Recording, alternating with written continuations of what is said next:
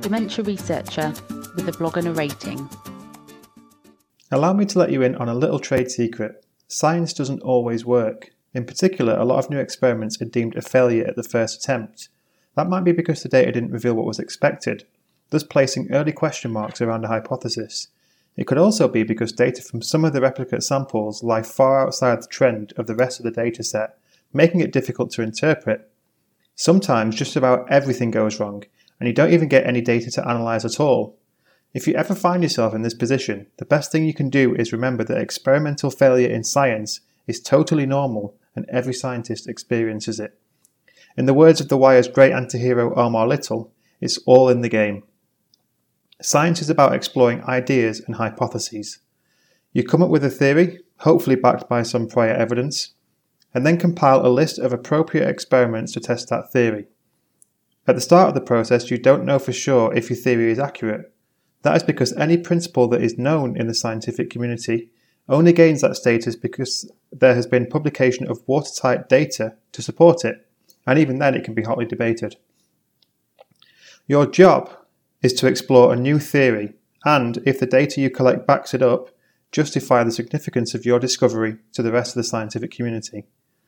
The process, by its very nature, is marred by frequent failures. As a scientist, you're most likely exploring something that nobody's ever done before. How can you expect it to go 100% smoothly? Anything that goes that well is likely a sign that you're not exploring something truly novel. Interesting science is enticing because it goes somewhere that others haven't, and that involves taking on the challenge of dealing with failed experiments and adjusting to them. Many times I've heard undergraduate, master's and PhD students expressing their severe disappointment after a big experiment failed for them. This is normal, and every scientist goes through it on a more regular basis than we would like to admit. It is an important part of the scientific endeavour, but how you deal with that failure is arguably more critical. When you put time and effort into a big experiment and you get nothing in return, it can be extremely disheartening to the point where it can push some to leave research altogether.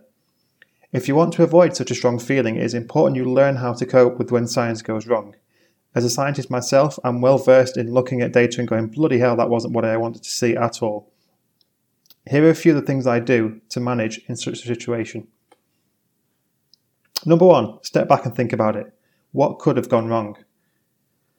So when you put a lot of work into an experiment only to come out with nothing of note, it's very easy to fall into a type of despair. You might have the urge to walk around the lab swearing and claiming you're done with science. The truth is, in a time like this, critical thinking is more important than ever. If everything went south because of equipment failure or personal errors, it's easy to realise what needs to be done next time. It's harder to realise that if the experiment worked in the sense that it was run without error, but the data does not show you what you wanted to see. Either way, it is always important to consider if it is worth running the experiment again, and if so, what you need to do to ensure you get reliable data. You have to pull yourself out of the current situation so you can think critically about what you have just observed. Sitting in the lab and despairing is tempting in these scenarios, but it is of no benefit. Personally, it is in these situations that I most appreciate the commute home because it's 50 minutes during which I am totally alone in my car. That is a long time to sit and think critically about what happened, and I can think of numerous occasions where I have resolved the issue and thought of a solution before I got home. Try and recreate this in your own way. Taking a walk is always a good start. Secondly, don't be scared to reconsider your hypothesis. On those same drives home, a negative result has pushed me to reconsider my hypothesis on a few occasions. This is another important thing to do. Our hubris can often make it hard to admit that we may have been wrong about our original idea, but recognising when a theory needs a few tweaks is key. I'm not saying you should totally disregard your hypothesis if the first few experiments go awry. If, however, you are getting kickback after kickback, then perhaps things don't quite work how you thought. Taking the time to reconsider the route you want to explore can be invaluable. Number 3, this isn't the end of the line. In keeping with the theme of switching your focus, it is important to remember that a bad result is not the death of your work. Sometimes following the path laid by a bad result leads to somewhere really interesting. This is why I think reconsidering your hypothesis is so important after a few kickbacks. It's easy to think that because your data doesn't show what you wanted to see, it's not of note.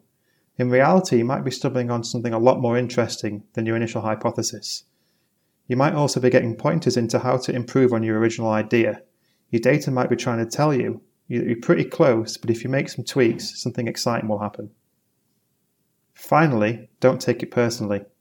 This is the most important. Try not to take bad results to heart. Science is totally objective, unbiased, and has no vendetta against you. If something goes wrong, you have to recognise that it is all part of the scientific endeavour. Science doesn't always work the first time, but second chances are always there to be taken.